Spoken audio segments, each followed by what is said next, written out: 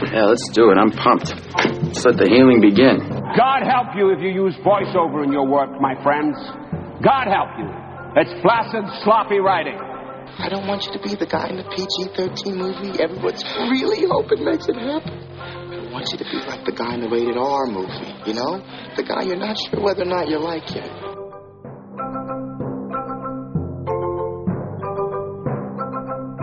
Hello and welcome to this week's edition of the Get Your Film Fix podcast. This is episode 130-something. Am I right, Chapin? At least. Yeah, so we're moving right along. It seems like only yesterday we were doing episode 100. Today, I am joined by one Chapin Hemingway and one Jeremy Fisk, and I am Lee Carlo. Jeremy's back, so that's good to hear. I mean, Brantley did a really good job in your absence, so this is you should think of this as a bit of an audition. Number 5 picks. Yeah. Yes, good point. But you should think of this as an audition, Jeremy. Gotcha. Okay. We're auditioning our third chairs here. But today we are going to continue our look back at the possible best movie year in history, 1999, with Michael Mann's The Insider. And then finally, we're going to have a little fun with the top 5 this week. We're calling it our top 5, which performance was better. And we'll explain that in more detail when we get to it. They're afraid of you, aren't they? They should be. The following is a sneak preview of the best reviewed film of the year. An insider ready to speak the truth. And I want to go on the record. A reporter who will help him reveal it. What does this guy have to say that threatens these people? Together, I was told... Don't talk. Who is this? they will risk everything. Because where there's smoke, there's fire.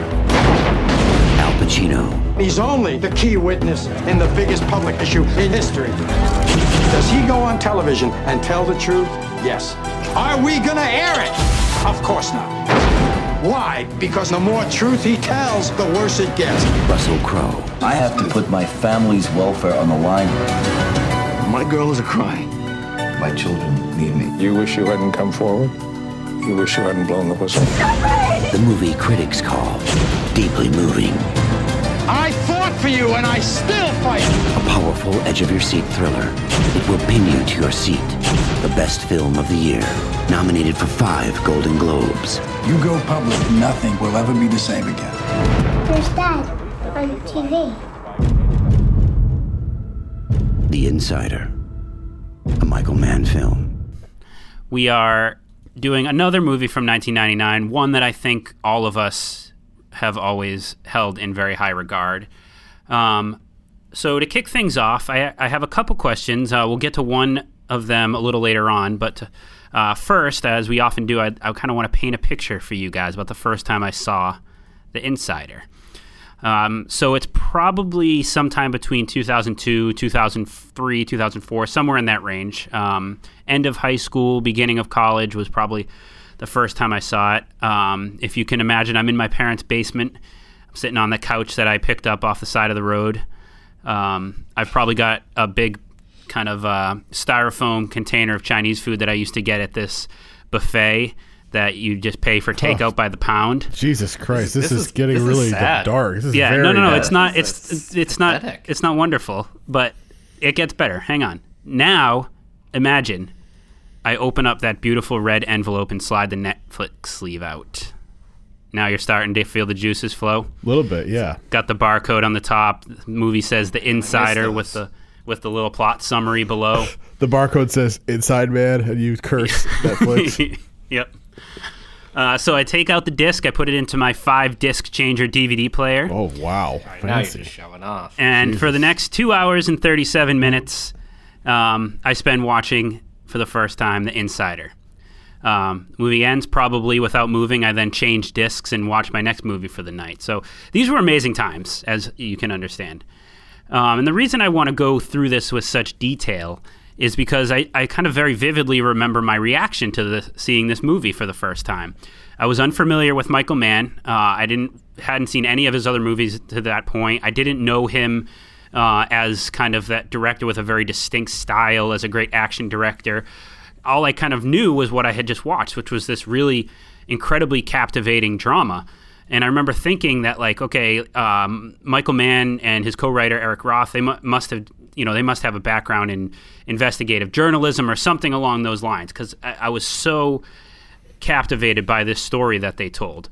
And now when I watch it, still I'm a bit reminded of screenwriters like Aaron Sorkin, or even movies like Network or 12 Angry Men, movies that are a little bit more telling, not showing. And I know that's something that we criticize very often, but in many cases it can work. Now we're going to spend probably a good amount of time talking about Michael Mann's style, especially in this movie. He does a lot of things stylistically that are important to talk about, but let's table that for a bit. And Jeremy, I want to send this question to you first, because I know that story and structure is very pivotal for you. So again, putting aside kind of the technical aspects of this movie, when is it possible for a movie to just be well written enough that you can just tell a story, quote unquote, tell a story, taking the showing aspect out of it? Well, I think the advantage of and why it works so well in this movie is because of the careers that are being focused on. Like there's part of you that's just really satisfied to watch somebody, Al Pacino's character, Lowell Bergman, be fucking good at his job, you know? And it's like, in order to accomplish that, you have to sort of like you have to tell, not show, but it's okay because that's part of what his job is.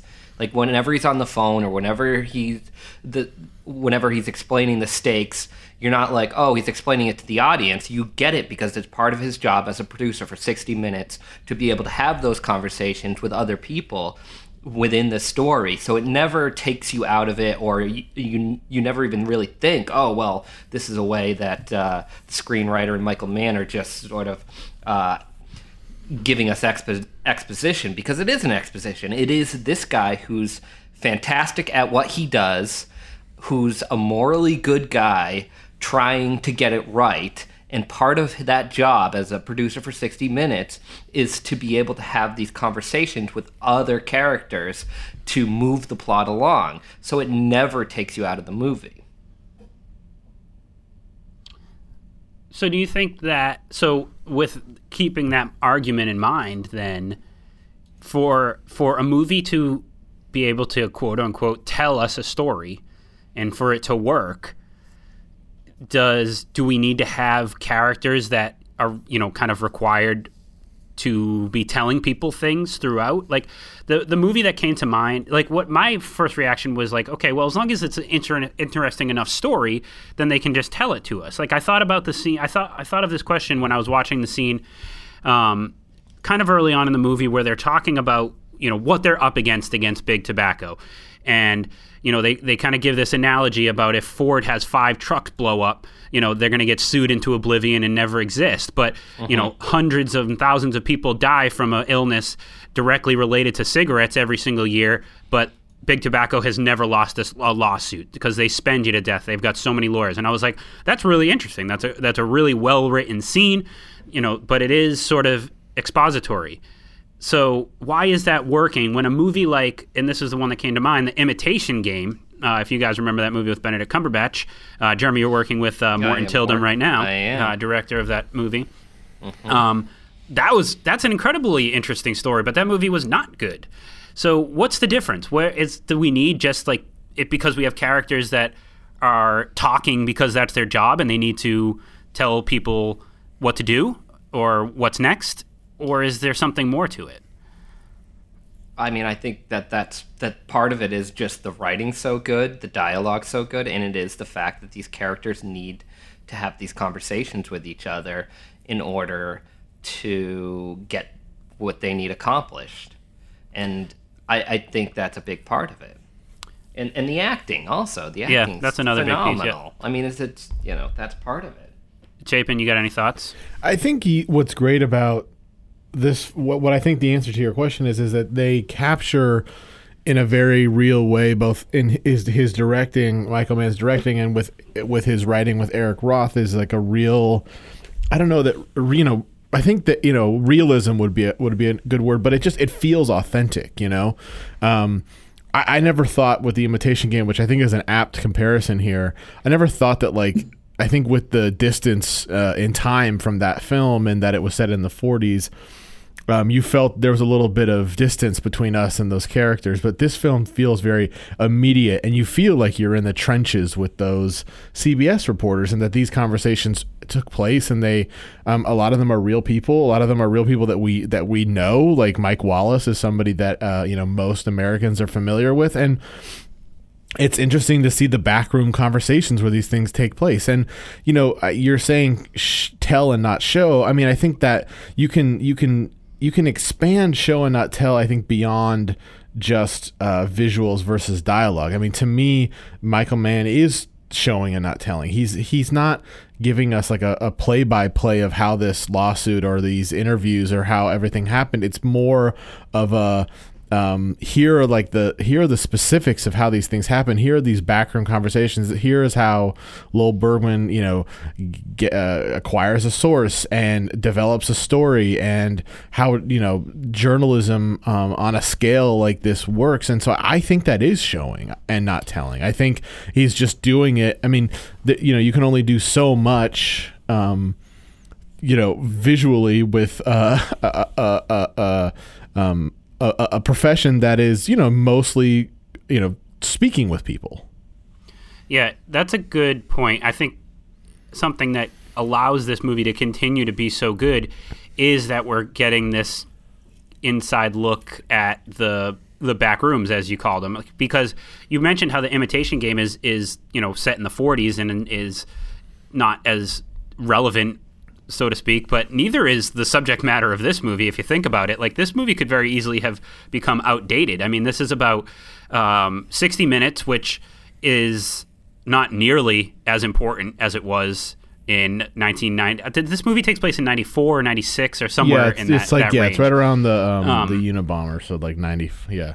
Yeah, so, that's totally not as important as far as your news outlet anymore. TV news producers isn't, and obviously cigarettes are not as powerful. Big tobacco is not as powerful as they used to be. Because of this, right? Story. Well, right. So I guess what I'm saying is that there is I think that those, and we've talked a little bit about this in the perspective of, or in the context of biopics. Like when I think period films, when they're done poorly, have the disadvantage of being distant from us. I mean, people spoke differently in those times, and not that there hasn't been a change in parlance since 1999 in the 20 years since this movie came out, or the 25 or 6 years since these events happened, but we're a little closer to it. But I don't think that's relevant. What I think is relevant is what I just said, is that we're not told Lowell Bergman is a good man. No one says Lowell. I mean, there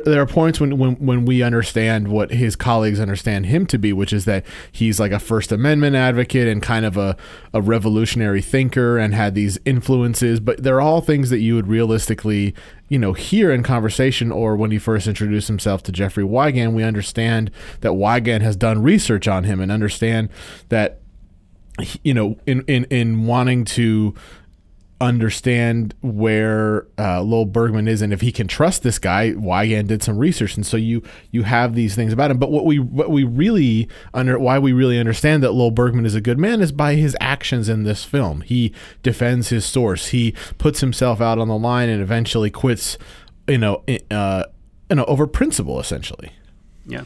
Yeah, I think this, it's not about the story, Lee. So even if it doesn't hold up entirely, it's really about the characters and watching them go through this situation, and also being sort of in awe of their circumstances and professionalism. And watching that is what I find ultimately intriguing about this movie. And it's not really about big tobacco or 60 Minutes or news journalism. those are just sort of the backdrops to these characters and what they're going through. It's about normal people under enormous pressure. What he says to Mike Wallace. It says Christopher exactly. And I mean, even that being said, there's definitely times I thought, like, hey, if the internet was what it was now, like, this would be a totally different story. If cell phones were a little bit more like they are now, this story might turn out differently. Like, he could just upload that 60 minutes online, or or leak it to TMZ. Like, you know what I mean? Like, it could. Yeah, but that's what I found amazing about this movie is that it was so, the absence of that made it so interesting. Like, seeing his. But he still had to do the same thing. He had to leak make phone calls to connections, and like, I thought that was really interesting. Yeah. Although that may have been in the maybe a half hour or so where I felt like this movie was starting to get a little bit too long, but still, that was totally interesting. That wouldn't be as interesting today if it was just like, well, I'll show them. It's the same thing. Instead of leaking it to TMZ or having somebody else upload it or finding that, he has that conversation with the New York Times and tries to push the Wall Street Journal to hold off on their article or their smear campaign. Like, it's all really interesting stuff that still goes on today to try and manipulate the way we digest media. It's really not that far off. Okay, so I'm going to kind of flip this question around now, and Chapin, we'll start with you, since this aspect of filmmaking tends to be what you gravitate to. I mean, Michael Mann kind of runs the gamut in this movie stylistically. He's, handheld, static shots, close-ups, wide shots, extreme close-ups, extreme over the shoulders, crosses the 180-degree line back and forth during dialogue scenes, the lighting, everything. Like, it goes on and on and on. And, I will admit that I think that is what makes this movie as good as it is, and not just a really interesting story. I think it's what transcends this movie. But I still kind of wonder, was it all necessary? That's a good question. You can imagine with this story as compelling as it is, and Jeremy, I think it's interesting you brought up it's not really about the story, and I think I might agree with you, but we should discuss that further. But this is a compelling story, and I think there's compelling characters at it, and I think the writing is so good and the acting is so good, and stepping away from the way the film is captured visually, it's a very, I think, it's already a great movie, and so why add all these, why sort of take this interesting visual look at it? But I think, this movie, I feel like is, it's sort of the best of Michael Mann. I don't know that it's my favorite of his films, but I think the fact that this true story is the subject of the film grounds him, and thus allows these, like, the things you just identified to really shine and be effective. I do think those qualities that you just listed, those aesthetic choices really help us kind of understand the mindset of Jeffrey Wigand. This is a story about this guy who I think, is very introverted and has a lot of sort of internal kind of frustrations and is going through a terrible time in his life. But he's not someone who expresses it very well. That's sort of the point of his character. And so Mann uses these stylistic choices to really put us in his shoes. And it's done in almost more like in his eyes, because there's so many of those shots literally where you can see from behind him through his glasses on these extreme close-ups. Yeah, he's extreme over the shoulders. Yeah, that's what I called him. It's kind of like when I think of this movie, that's the first image that comes to my mind is through Russell Crowe's glasses. Yeah, the sort of those, and then kind of like the. Michael, he does this weird thing that just because I know his film so well, where he's got like the focus of the scene, the character who's the focus of the scene in the foreground, close to the camera but out of focus, and like the background is in focus. He does it a lot in Collateral, and it's sort of a weird thing. It's almost like, did the cameraman get the focus wrong? Like what's happening here? But it really has this sort of strange, makes you feel very strange. Like one, it's sort of a shot that we're familiar with, but in terms of the framing and the way the characters are laid out within that frame, but the focus is on the background, and it just kind of, to me, at least in this film, it makes you feel like, all these things are around him are sort of closing in on him, sorry.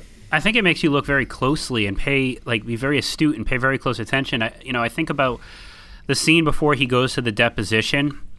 Like, we basically kind of just like watch him stand outside for like 5 minutes, with nothing happening, and he's just like, I can't decide what to do. Like I don't know what, and like nothing is happening.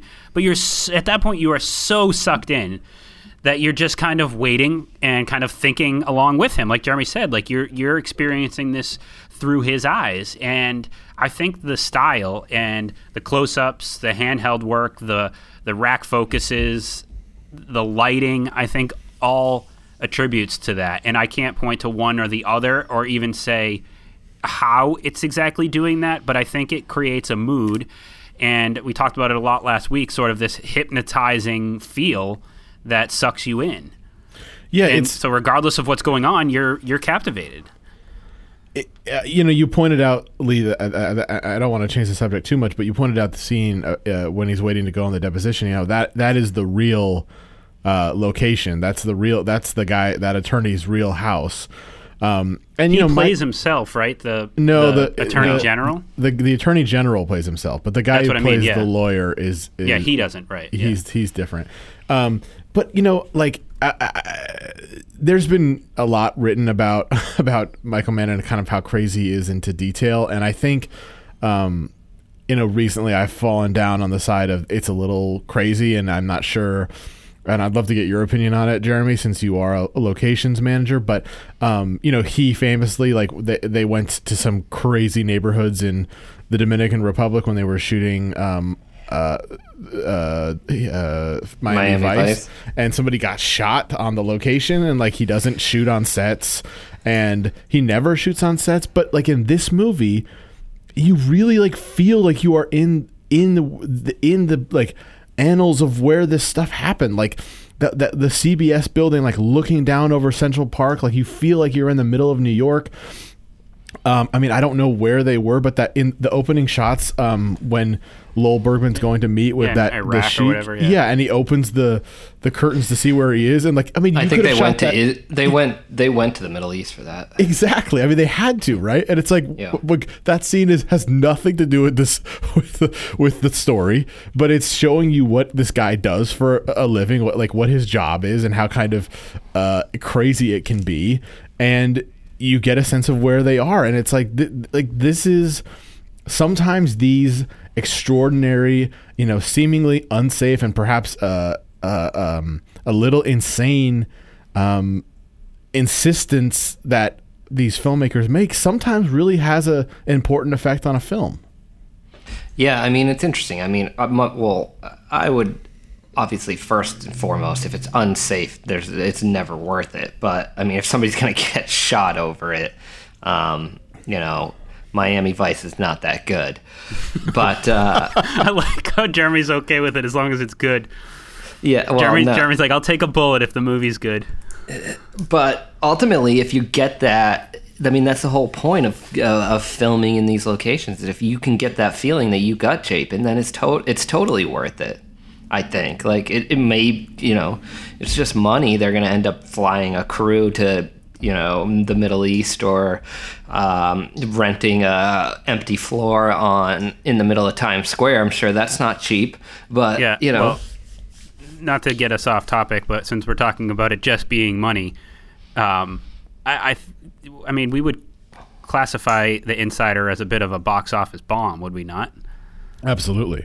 $68 million budget. Worldwide gross was only $60 million. Domestically, $28. So they're spending all this money on going to the Middle East and creating these very authentic scenes, and it made for an amazing movie. But But at the end of the day, what does it matter to us now? Well, that's a good point. 20 years later, watching it. The only thing I will say to answer that is that it could in part attribute to the downfall of Michael Mann. I mean, Black Hat was his most recent movie, I think. That was a $70 million budget. I'm looking at it right now. You guys know what that movie made?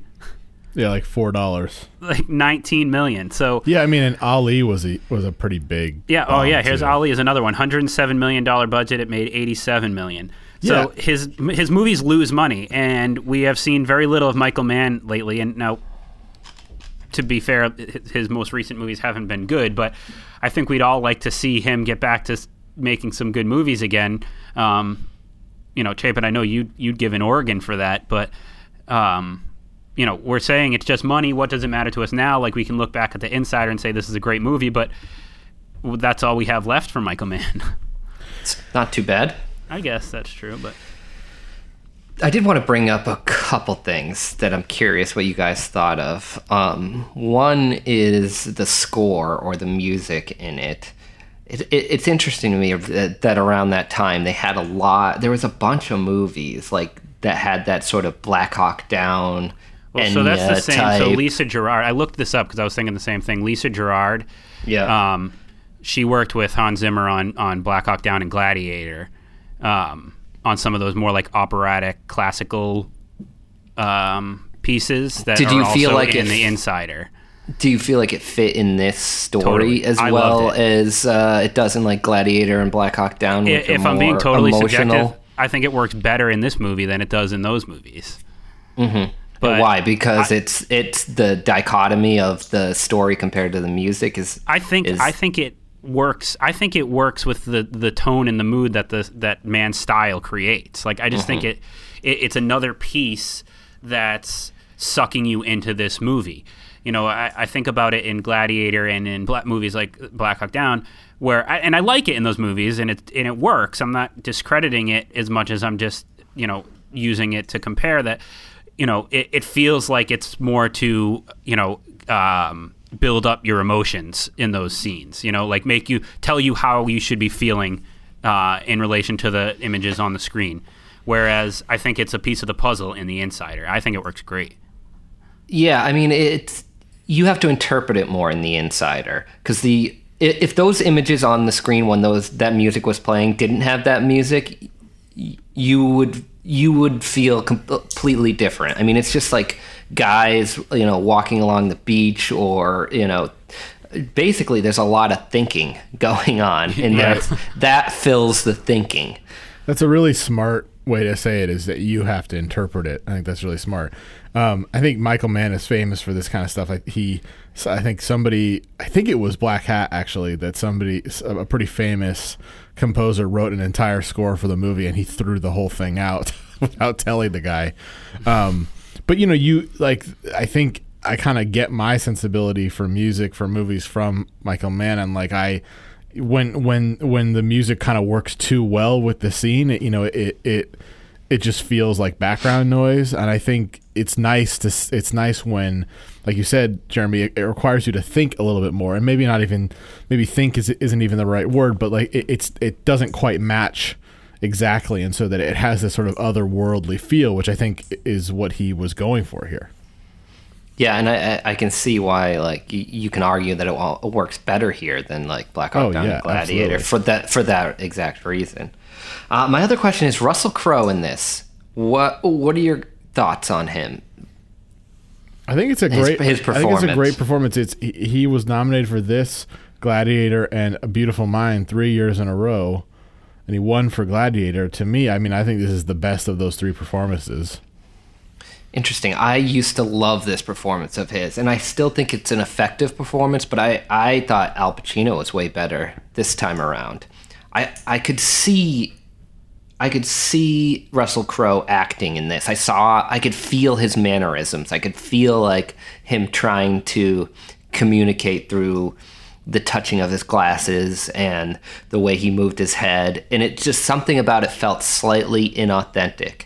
Like I could see him doing it, whereas Al Pacino felt like he was that guy that he's been doing this for 30 years being a producer in television and in journalism, and you could feel how much he cared about these, getting it right and cared about the subjects like Jeffrey Wygant and these people. Well, I was more impressed. It's interesting. I disagree. When we talk about our top 5, to look at these two performances, they're so different. I think conceptually, Crowe's is a more of a traditional performance, or what we think of as an award-winning performance. He's someone who takes on a real life character and changes his appearance and changes his mannerisms, and I think really deeply is absorbed into that character and changes everything about himself.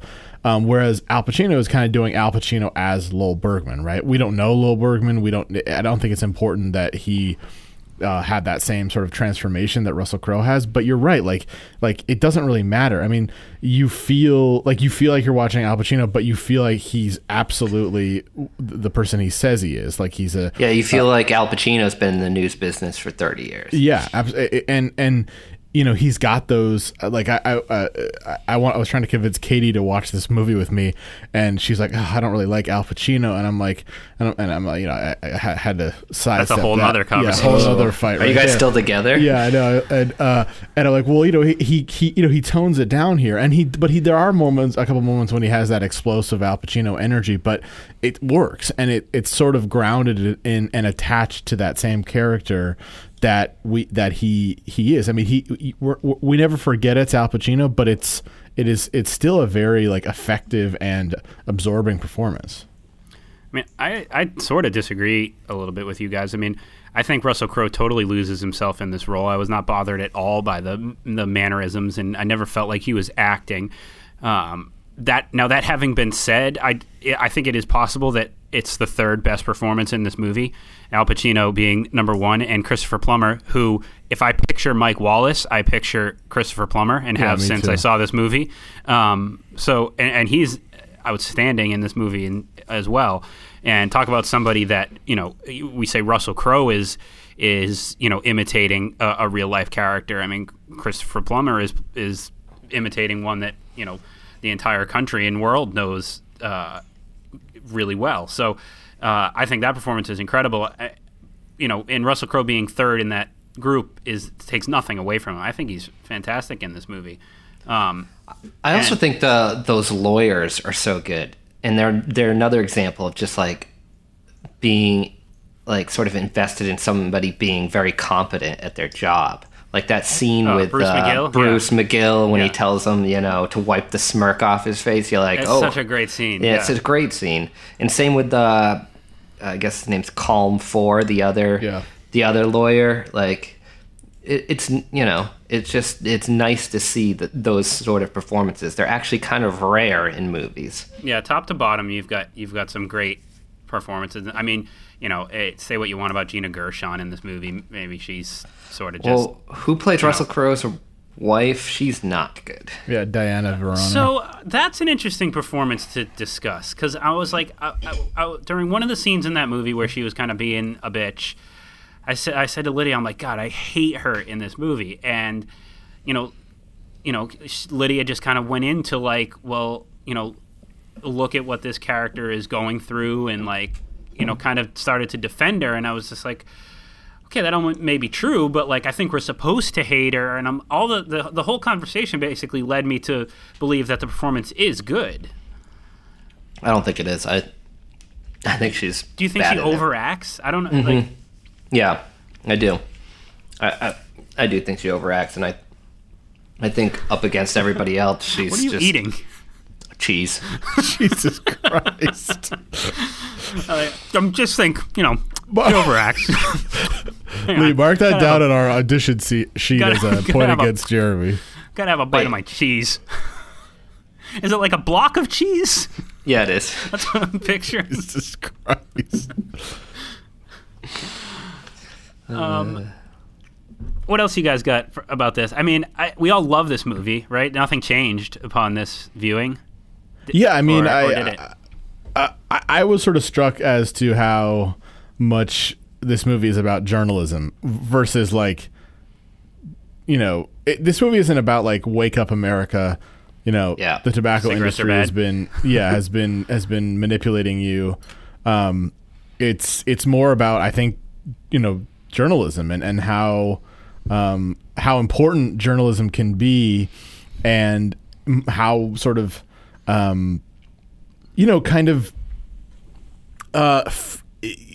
dangerous it can be. I mean, and I don't mean dangerous in the sense that dangerous like bodily harm will come to you, but like that it's kind of a it's kind of a high stakes game, which we don't really think about. And I think I've been sort of recommending this movie. Like, I don't know if you guys know this, but like a lot of the work that we do in my job is like tobacco related, and a lot of the money funding pro-tobacco, from right? Yeah, pro-tobacco.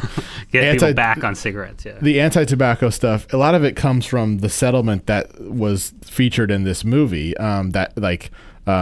the tobacco company settled $250 billion settlement as a part of this, and the reason that lawyer is so rich is that they got like $900 million as the representatives of that case. But anyway, so a lot of that money funds this stuff, and I went around, and I mean, this is something we study and like we're supposed to be know a lot about, and like no one had seen this movie. It was like this is the heart of the textbook issue. yeah And so I think it's especially, and I think now, I mean, not that we need to recommend the movie, that's what we've been doing the whole time, but like I do think it's, especially when we're in a sort of political climate where journalism is on the chopping block a little bit, and with I think the internet has changed journalism considerably since this was made, and that it's a real appreciation for this kind of work.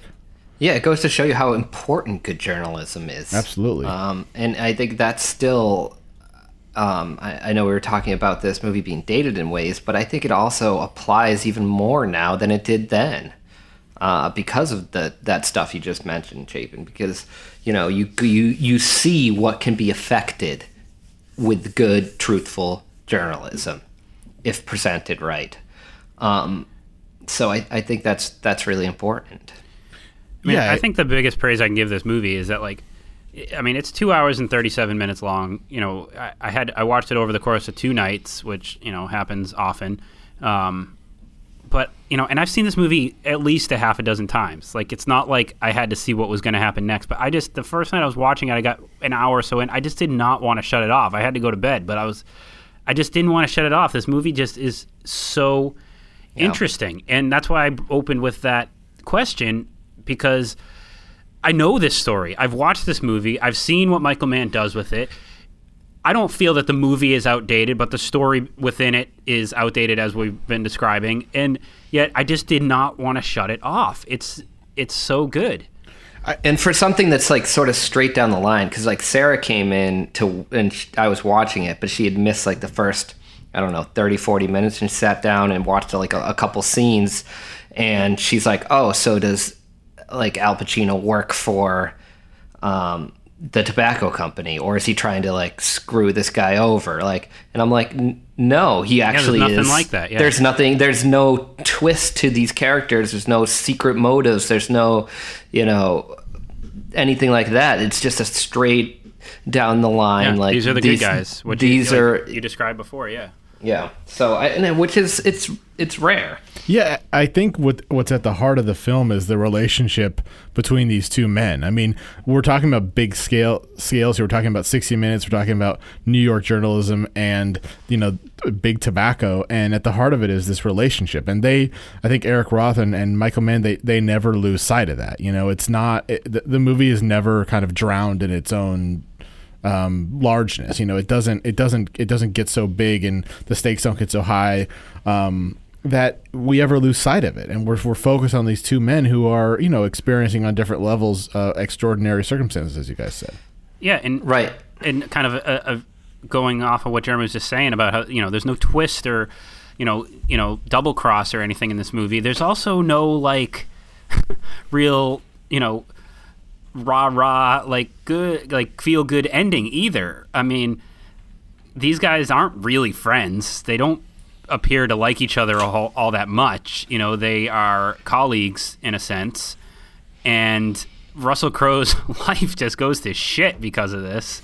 No, he was named Teacher of the Year in Mississippi in 1996. Yeah, so turned back around. But yeah, like I just think it's interesting because like it doesn't have any of the conventional things that we're used to seeing in movies that keep you coming back to them. Yet you just keep coming back to this movie. And I think really quickly, I know we keep talking about, but like one more aspect of this movie is the sense of responsibility. And that's also intriguing because for Russell Crowe, the sense of responsibility becomes to get this information out there for a general public. Yeah. He feels like he needs to do it. And then for Al Pacino, his sense of responsibility is to Jeffrey Wygant and making sure that this thing he started doesn't absolutely destroy this man's life. I mean, it gets pretty close, but I mean, there's that one scene where it's never mentioned, but there's contemplation of suicide. And I think Al Pacino can feel that burden because he knows he's invested in it too, and he has that sense of responsibility. So you understand the motives, these deep, important motives that these guys are going through, and that's one of the reasons it never gets boring. You know, I chased down some cruise guys just looking to fuck up, get busted back. That you? You must have worked some dipshit cruise. I worked all kinds. You see me doing thrill seeker liquor store holdups with a Born to Lose tattoo on my chest? No, I do not. Right. I am never going back. Then don't take down scores. I do what I do best. I take scores. You do what you do best, trying to stop guys like me. So you never wanted a regular type life? The fuck is that? Barbecues and ball games? Yeah. This regular type life, that your life? My life? No, my life. No, my life's a disaster zone. So our top 5 we are calling top 5 which performance was better. And basically what we've decided to do is find movies that have 2 good performances. I don't know if you guys limited it to 2, but more than one really great performance. Tell both those performances and then select which one is better. Does that make sense? Did I describe that adequately? Mm-hmm. So we all had to see the movie. That was the one. So yeah, definitely, because we all kind of wanted to obviously contribute our thoughts and, if possible, declare a winner. Now, needless to say, there's many, many, many movies with more than one good performance in them. So, Chapin, did you have anything to narrow your selections down? Yeah, I have a lot of choices, and I don't really have. I mean, I have them ranked kind of vaguely, but I wanted to both be able to sort of switch out if we have some duplicates, and also I kind of ranked them in terms of how close I think this conversation is going to be. In other words, like I wanted the performances to be both very, very good, so it was a hard decision to make. Okay. Yeah, this was actually a tough list for me because it was hard to sort of determine. There's just like so many movies with good performances. So I think what I did was I tried to make the weight of the characters relatively even, if that makes any sense. Like, you know, it can't be just one minor character and then the main character. I tried to keep it like so there's a balance, like similar to The Insider. They both have lead weighty roles or both equal supporting role or something like that. Yeah, exactly. And it is a memorial list for me, but I won't say what it is because I'm sure it's going to show up on yours if it's not a memorial. Okay. So, Chapin, why don't you kick us off? Number 5. Okay. I'm going to go with one of my favorite films, and that's Tom Hanks and Denzel Washington in Philadelphia. Oh, great one. This is good. It's been I didn't know that was one of your favorite films. Yeah. I didn't realize that. Because, I haven't seen it. I haven't seen that in years. You haven't seen it at all, Lee? No, I have. It's been a long time. And so I thought this one came to mind, but I was like, I don't know which one I'd pick because I haven't seen it in a long enough time. So I got to think about it. I'm going to go with the guy that got AIDS. Yeah. The one who won the Oscar. Yeah, won the Oscar. Got AIDS. I think that's fair. Method acting. For me, I always remember Washington's performance in this film. I think it's I mean, he has the arc in the film. He changes and has to develop and it goes through a lot more. I mean, not more. He doesn't die, but like his character changes and has to, become more comfortable with gay people, and he has sort of the challenges, I think, and so I actually kind of like Denzel Washington better, but so I'm gonna go with Denzel Washington. Yes, and I'll tell you why, because while I don't remember this movie really well, there is one very specific Isn't he a brilliant scene. actor? Yeah, he's one of my favorite actors, so that helps. But there's one very specific scene that I remember, and it's when Hanks goes to Denzel Washington to inquire for him to represent him, and they knew each other from a previous case or something. I don't remember exactly what it was, and Tom Hanks reintroduces himself, and Denzel Washington's happy to see him, and he's just like, "Hey, how are you? Good. And what happened to your face?" And Tom Hanks says, very bluntly says, "I have AIDS." And then there's this very understated, not performance reaction that Denzel Washington has, where he slowly backs away in his office. It's a great scene. Can't get far enough away, and it's could have just been so bad, but great actors pull that type of thing off, and that's what I remember from that movie. It's one of the few scenes I do remember. So, Washington pulling that off is what gives him the edge. So, winner, Denzel Washington. Yeah, it's too bad neither of those actors really did anything after went on this to movie, anything. but, yeah, it's disappointing. Sad. Tom Hanks is in another one that could be Tom Hanks and Wilson the volleyball. Yeah, that's a Right. close one. Yeah. All right, that was my memorial list. Yeah, obviously. Yeah. And we'd all go with Wilson, right? All right, Jeremy. My number 5 is a film that both these performances are great. I don't know if they'd ever be on a pantheon of great performances, when you start thinking about them, but the fact that these two are so head-to-head and weighted against each other really is what makes this movie interesting. Nicolas Cage and John Travolta. Yeah, in Face Off. No, it's Harrison Ford and Tommy Lee Jones in The Fugitive. That's a really good one. That's a really good one.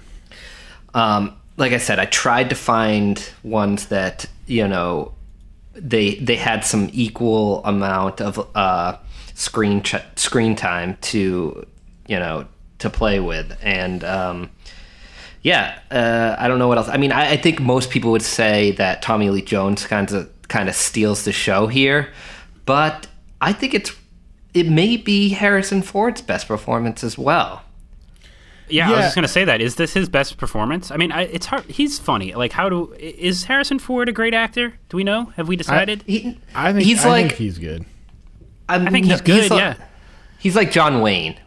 He works for what he's put, the position he's put in.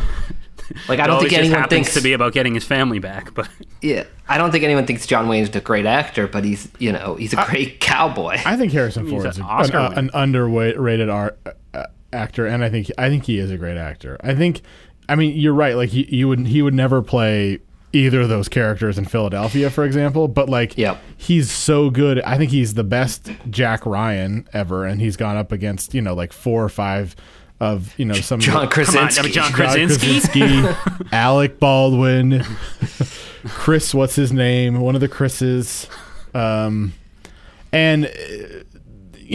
he's also we don't give him enough credit for creating these two of some of the most iconic characters in cinema history, and they're similar, but there's subtle differences between them, and I think that subtlety is really important. So are you going Harrison Ford? What are you voting? No, I'm still going to go with Tommy Lee Jones. As much as I want to kind of play the contrarian with this one and create some controversy, I think Tommy Lee Jones is the pick here. I think it's a sweep. Okay, so my number 5, as often happens, one came immediately to mind, and so I'm going to have that be my number 5, also because it's from director Michael Mann, and I know we just spent quite a bit of time talking about him, but Jamie Foxx and Tom Cruise in Collateral. Thought about that one. You know, Jamie Foxx was nominated for Best Supporting Actor in this movie, which makes no goddamn sense because he was clearly the lead here. But if you're opposite Tom Cruise, I guess you are supporting. So, you know, this is tough. I think this is either number one or number two in performances for Jamie Foxx for me. Django being the other one. And this is up there among Tom Cruise's best for me, too. So I don't know if I'm confident in my answer, but I'm going with Jamie Foxx. You know, I think maybe it has a little bit to do with, you know, how I see those two actors to begin with. And maybe it's more of a surprise to see Jamie Foxx this good, but I think he's amazing in this movie. I'm going Tom Cruise, no doubt about it. Really? The only reason I didn't put it on, the reason I didn't put it on is because I think that it's so weighted one way over the other. Oh, interesting. I'm not so set on that. I think they are. It was also on my list, but I'll sub it out for something else. I also think it's a great dynamic duo and hard to pick. But I think I will go with Cruise just because I just think that like he never plays a bad guy. And the first time that he does, when he sort of directs his movie star quality and his, you know, extreme Tom Cruise energy into a character, it still has a lot of subtlety to it. I mean, that's kind of the point of that character, right? Is that he's in this cab and talking about life with this cab driver, you know, while he's killing people. And I think that makes for a really fascinating movie. All right, so Cruise, another accolade. All right, Chapin, number 4. Okay, I had something else at number 4, but I think we will discuss it next week. Not to get give too much away, but I'm gonna sub that in for a film we talked about last week, Casablanca, being Humphrey Bogart and Ingrid Bergman. Oh, interesting. You know, Bogart is an actor I feel like is a lot like Tom Cruise. I haven't seen a ton of his work, but kind of does the same thing in every movie, but does it really well. But Ingrid Bergman is more of a real actress, I feel like, and so I feel like it's interesting to see them together in a movie, and I feel like they're two kind of powerhouses here. What do you guys think? So I like Ingrid Bergman in Casablanca a lot. I think she's important. I think the performance is great, but I mean, you have to give credit to Humphrey Bogart for basically creating Rick Blaine. I mean, this is one of the most iconic characters ever, and he embodied that and created that and made it what it is. And I think that's the deciding factor for me. Well, after I thought about this movie, but after last week's terrible Casablanca do you want to apologize for that, Lee? No, because it's still a long night. It still fits the criteria. There's a lot. The whole idea of that list was like the story has to revolve around one long night. No, it just had to have a long night. We all have long nights. I mean, he has this night where, like, one of the most famous scenes in movie history takes place over the course of this long night. Just because it's night? Well, because he's drunk and he's been drinking all day and all night, and now it's overnight, and he's talking to Sam about all the gin joints in all the towns in all the world. She stumbles into mine, and then there's another there's actually 2 long nights. It actually works double. It should have been my number 1. Then she comes back in the middle of the night, the next night, and tries to get the letters of transit. It's like says she loves him and basically lies to him and try to get these letters of transit. Yeah, now you're just describing the plot of the movie. That's because they both take place over the course of long. Look, this is an amazing pick. It will be further. It'll be further justified in our emails. Get your film fix.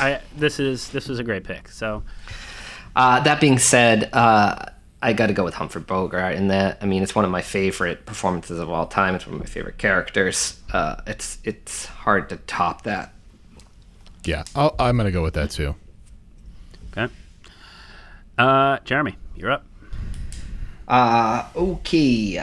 My number 3 is Tim Robbins, Morgan Freeman, Shawshank Redemption. Huh. Man. Yeah, that's my number 3 too, but I'll switch it out for something else.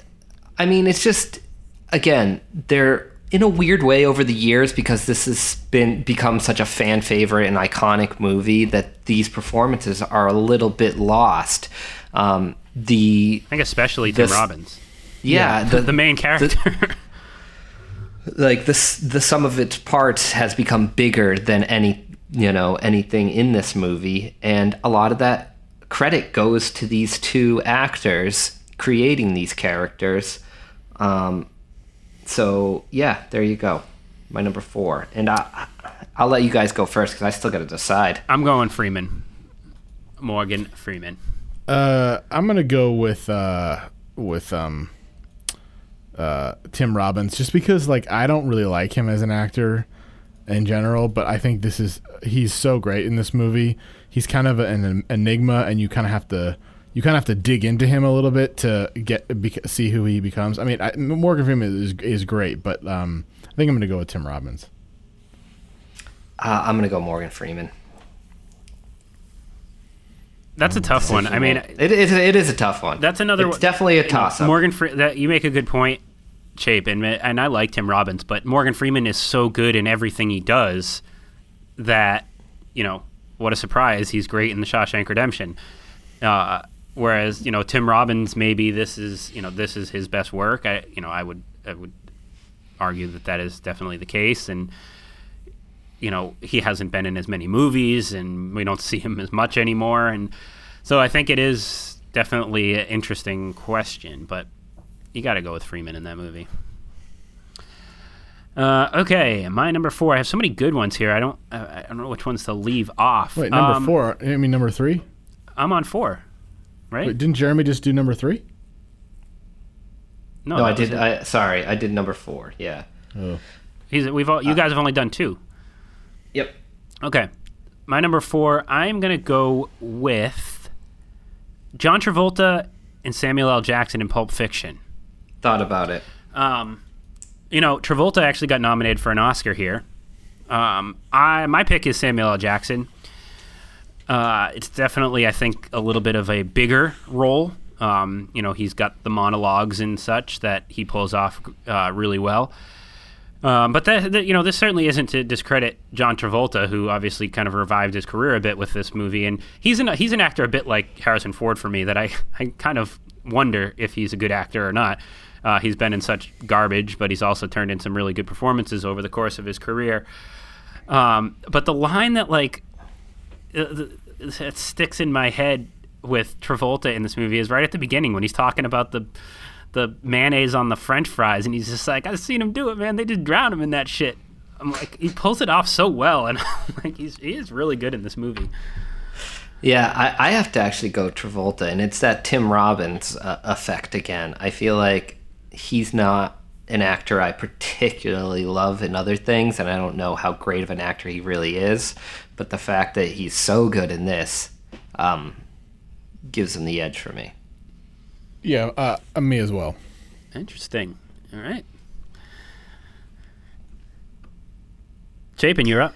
So I have to restore one of mine because we've gone too many over, and so I'm just gonna. We shouldn't talk too much about it, but it's Joaquin Phoenix and Philip Seymour Hoffman in The Master.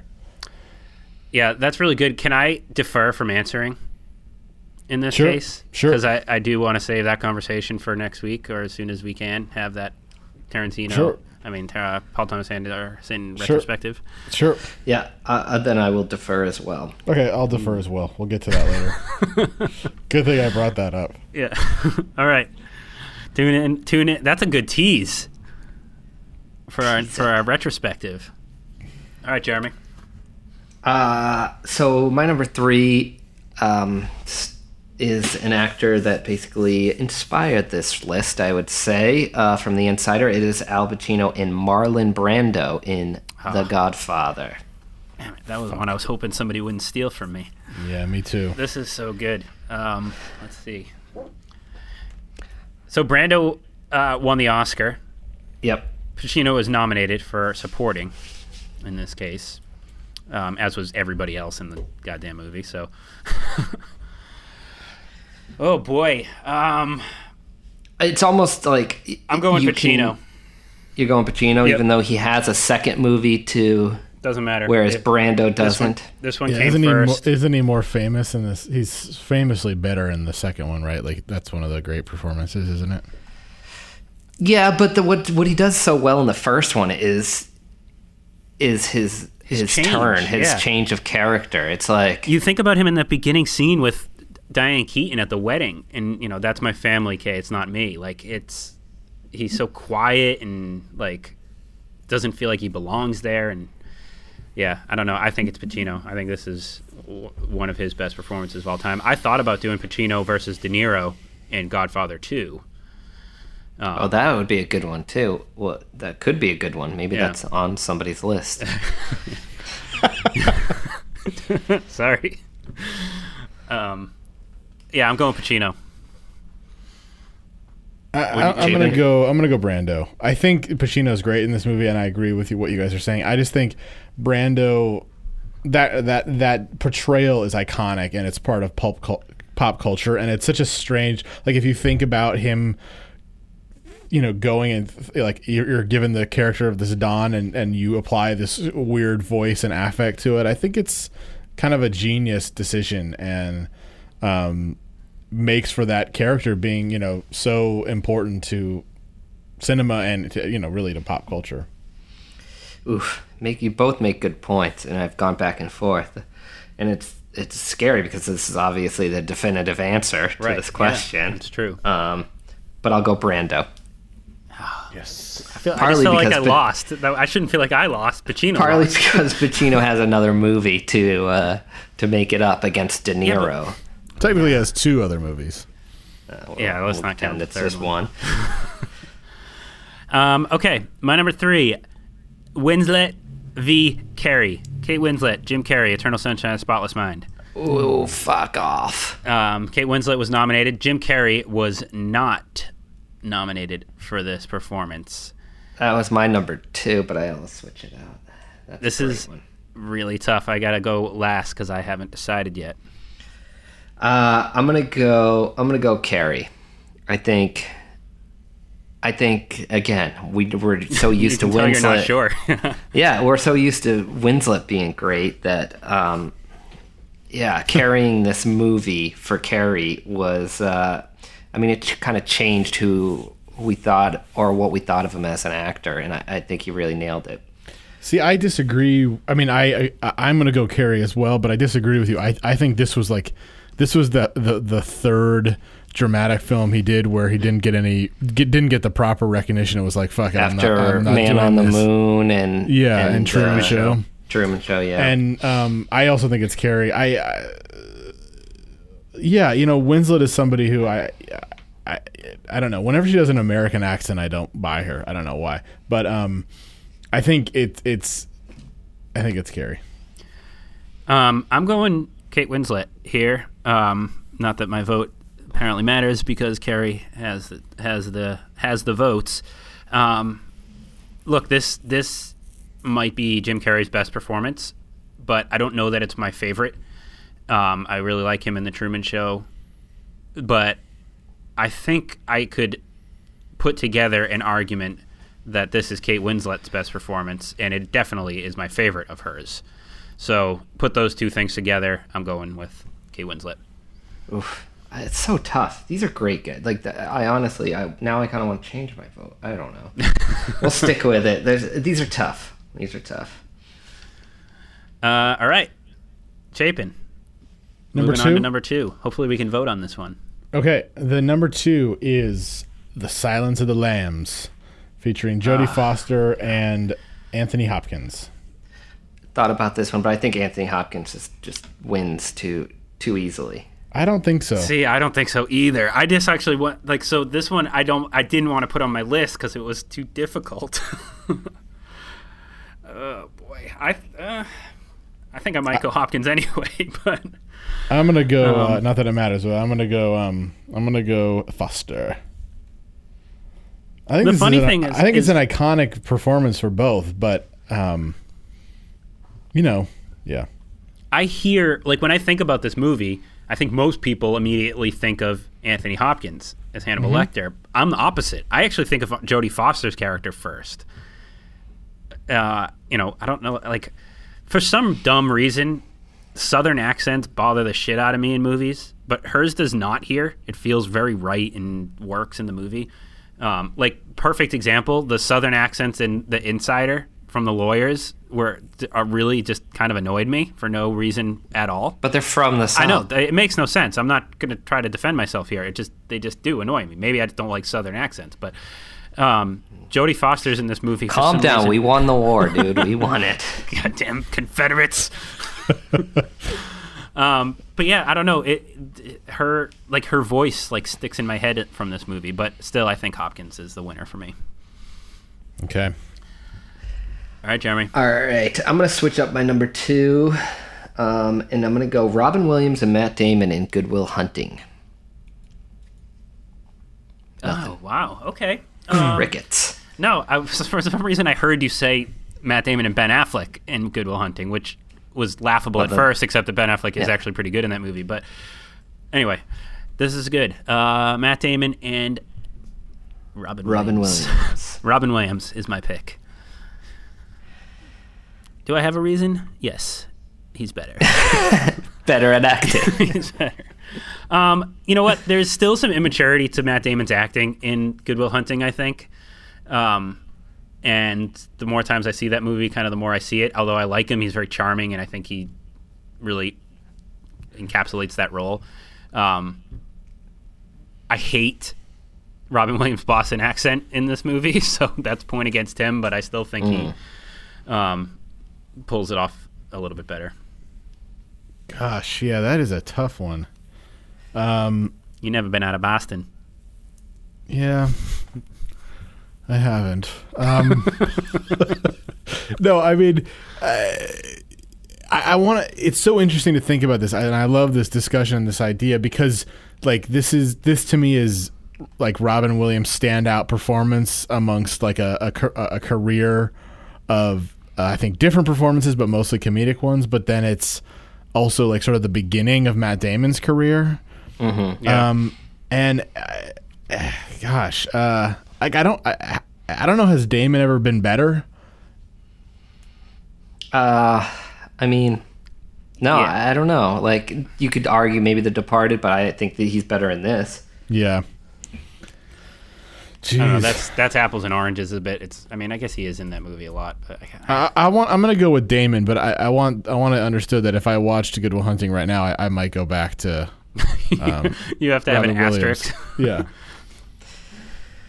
Yeah, I think I have to go Robin Williams. I just feel like there's a bit more subtlety or depth to his performance, but you know, Matt Damon owns that movie. He is that movie, and without him, I think that movie could be silly. I mean, really. I mean, a genius Boston janitor, you know, that he can't figure out his life. The plot points are all over the place, but he owns it. I mean, I'm looking at Damon's credits, and you know, it might be his best performance. I don't know. I'm not finding anything that like jumps out and says, yes, this is better. So yeah, I mean, I'm sticking with Williams, but that might have been our toughest one so far. All right. Okay, so I am going with Russell Crowe versus Joaquin Phoenix in Gladiator. That's your number one? No, it's my number 2. Oh. I remember, for some reason, and maybe you guys will confirm this, but I've heard a lot about people not liking Joaquin Phoenix's performance in this movie. I think it's aged really well. I think we realize. I remember that too. I remember people being like, "That guy's not very good," and I thought initially he was amazing, and then I think now that we know how great of an actor he is, going back to that, you're like, "Oh yeah, amazing." Yeah, I've always liked him in this. Now Russell Crowe won the Oscar for this, and Chapin, you pointed out that it may have been his worst of the 3 consecutive performances he had. But what do you think? I'm gonna go Phoenix on this. Yeah, I am as well. I think, yeah, I mean, what's a bummer about Crow winning for this movie is that, like, it's not, I don't know. I don't feel like I feel like he's not, he doesn't have as much to work with this character. I mean, I think he's a great actor, and, like, all three of these movies that he was nominated for are great examples of his work. But I honestly think he's the best in Master and Commander, but I obviously have an enormous bias there. So I'm going to go with Joaquin. Yeah, man, I don't know. I just, my brain is telling me Russell Crowe. My heart is telling me Joaquin Phoenix. I don't really know what that means exactly. Why is my heart telling me Joaquin Phoenix is better in Gladiator? But I'm going to go with Crowe only because I just think, again, similar to what I was saying about Bogart in Casablanca, is as he creates a character here. Whether he has the most to work with from an acting perspective, especially in comparison to his other work, aside, I think, he creates Maximus here, and, like, you remember him, you remember his journey, you remember his triumph, and that's all through Russell Crowe. I mean, it's certainly not through the writing, which I could take it or leave it in Gladiator, but I think he does something a little extra with this role. All right, number ones. Number one. I'm up, right? Chapin's up. Yeah, Chapin. Oh, okay. Well, my number one was The Godfather, but I'm going to go back to one that I'm actually really interested in. I just didn't think the performances were, like, extraordinary. And that's Michael Mann's Heat, Robert De Niro v. Al Pacino. It's a question I've always had. I don't think either of those performances are, like, I mean, they're great performances. They're just not, like, among their best. Yeah. Yeah, exactly. Interesting. I see. So this was my Al Pacino, Robert De Niro Heat memorial list because it's the first thing I thought of. And yeah. It's kind of like the most iconic duel of acting. Yep. In cinema history. I think, wow, my gut reaction was De Niro. Because, I go to the conversation they have over coffee. Okay, who was better in that scene? And that's where I kind of lean towards De Niro. But then I go and I start to think about the side stories for both of them: De Niro and his love interest, and Pacino and his family. And the pendulum swings way towards Pacino there. So, I might have to. Just call it a draw, answer. But no draws. No draws. No draws draw. allowed. God damn it. Well, why don't you let me and Jeremy answer, okay, and you can be the tiebreaker if there's a tie. All right, I'll take that. It's obviously a tough one. It's, like I said, it's the first thing I thought of. I mean, even trying to, like, Google this as options, nothing came up. This is the only movie that they ever, like, had, wrote an article about, like, iconic acting, matchup, if you may say. And I think I have to go with that scene because that scene is what everyone talks about. So I'm gonna say De Niro. I generally like De Niro better as an actor, but I think I'm gonna go with Pacino. I just think, like, and watching The Insider, I think made me those two, like, Hannah and Lowell Bergman are a little too similar. They both, they are. But, like, I don't know. I mean, I think that Pacino creates a more interesting character. And I mean, he kind of goes crazy in those some moments, but, like, I like that he does. Like, it works for his character, Like, I feel like he's the more complex of the two.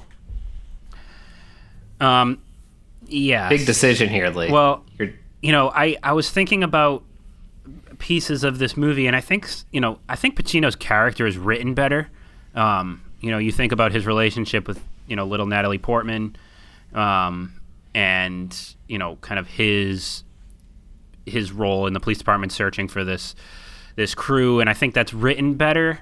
So I don't want to give Pacino too much credit for that, but ultimately I do think I'm gonna go with Pacino here. You know, kind of those smaller scenes, you know, when Natalie Portman cuts herself and he gets there and, you know, he's, you know, struggling to, you know, get her to the hospital and saying, no, not you, not you. Like, I think about his performance in those scenes, and I think there's a, you know, quiet, understated bit about Pacino's performance in this that is... Understated bit about Pacino. Well, I was going to say that's totally juxtaposed with him talking about having coffee with Macaulay a half an hour ago. So, but yeah, I'm going with Pacino. Oh boy, I think The Insider has... it's possible. Yeah. Recency bias. Exactly. Okay, well there you go. All right, Jeremy, you're number one. My number one was already mentioned, and I didn't want to replace it because I was just... All I could... This is even before we decided on this top five. I recently rewatched this movie, and all I could think about was just how amazing both of these performances were. And it's Joaquin Phoenix and Philip Seymour Hoffman in The Master. Okay. We can just move on. We'll talk about that later. All right, so my number one, both are supporting performances. You know, initially, of course, I thought of this movie and I thought of the lead actor, and I was trying to say, is anybody worth going head-to-head with him? But then I was like, you know what? I'm going to go with Ben Kingsley and Ralph Fiennes in Schindler's List. Thought about that. Ralph Fiennes was nominated for the Oscar here. Why not Liam Neeson? Well, because he's the lead role. Like, I felt like they weren't on the same playing field there. I mean, if you want to do a three-way menage situation here, we could. You know, and someone... What a fucked up menage. It is an incredibly sexy film. It was like Eyes Wide Shut, Schindler's List. There's a shower scene. Oh, Jesus Christ. Oh, man. That's from a Gervais thing. I'm not that shallow. Yeah. Let's blame Gervais. I mean, we literally can blame Gervais for almost anything we say. That's true. All right, come on, guys. Back to the matter at hand here. Ben Kingsley versus Ralph Fiennes in Schindler's List. It's a really good question. I mean, I'm just gonna have to go with Ralph Fiennes because I often forget Ben Kingsley is in that movie, but he is so good. Like, he is. I mean, you know, his subtlety is really the point of that character. Like, he's kind of moving the needle behind the scenes, and you know, kind of pushes Oskar Schindler into that thing, you know, without him really knowing it. Right. And so that character has to be subtle. But I do kind of think of Ralph Fiennes as the ultimate evil in that movie, and it's again, like I said about the black and white, like, he kind of makes that movie fun makes to it watch. fun. I mean, Yeah. You know what I mean? Like, he's No, totally. You want to go back to him. He's interesting. Oh boy, good versus evil. This is a good number one. He's going to say a lot about ourselves here. Yin and yang. All right, I'm going to say Ben Kingsley, just because Fiennes' performance is kind of so extreme that I feel like Kingsley plays it closer to the chest and has to be more subtle, and maybe that's more difficult to do than to just be complete evil. But it's tough. But I'm going to go Kingsley. Yeah, I think that's a good point. My initial reaction was Ralph Fiennes, but I think I'm going to go Kingsley here too, because, you know, the unspoken aspects of his performance are maybe harder to pull off. You know, you think about Ralph Fiennes, obviously he's evil, but the things that he says that are on the script and his actions that are in the script show you that.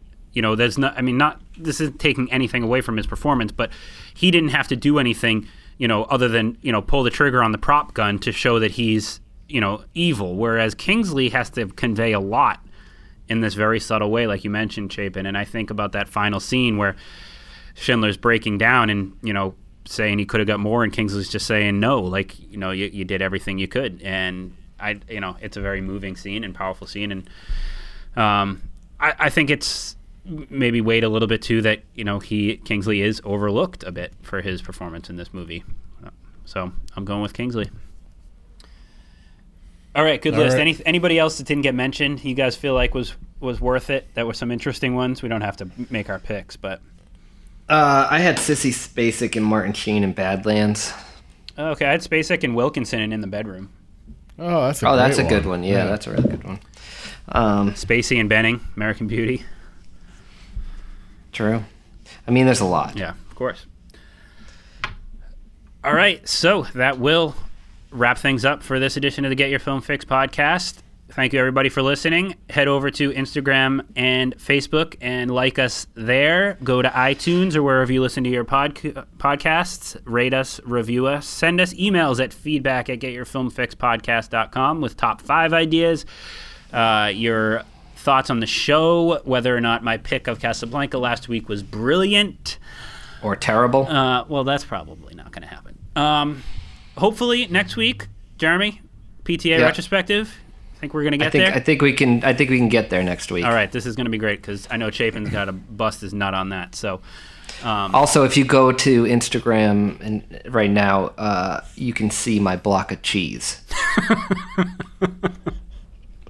It's a little behind the scenes. Go do that right now. Filmfixpodcast.com.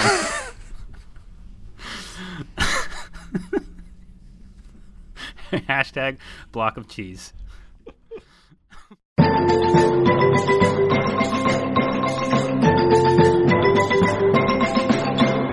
I'm staying. I'm finishing my coffee.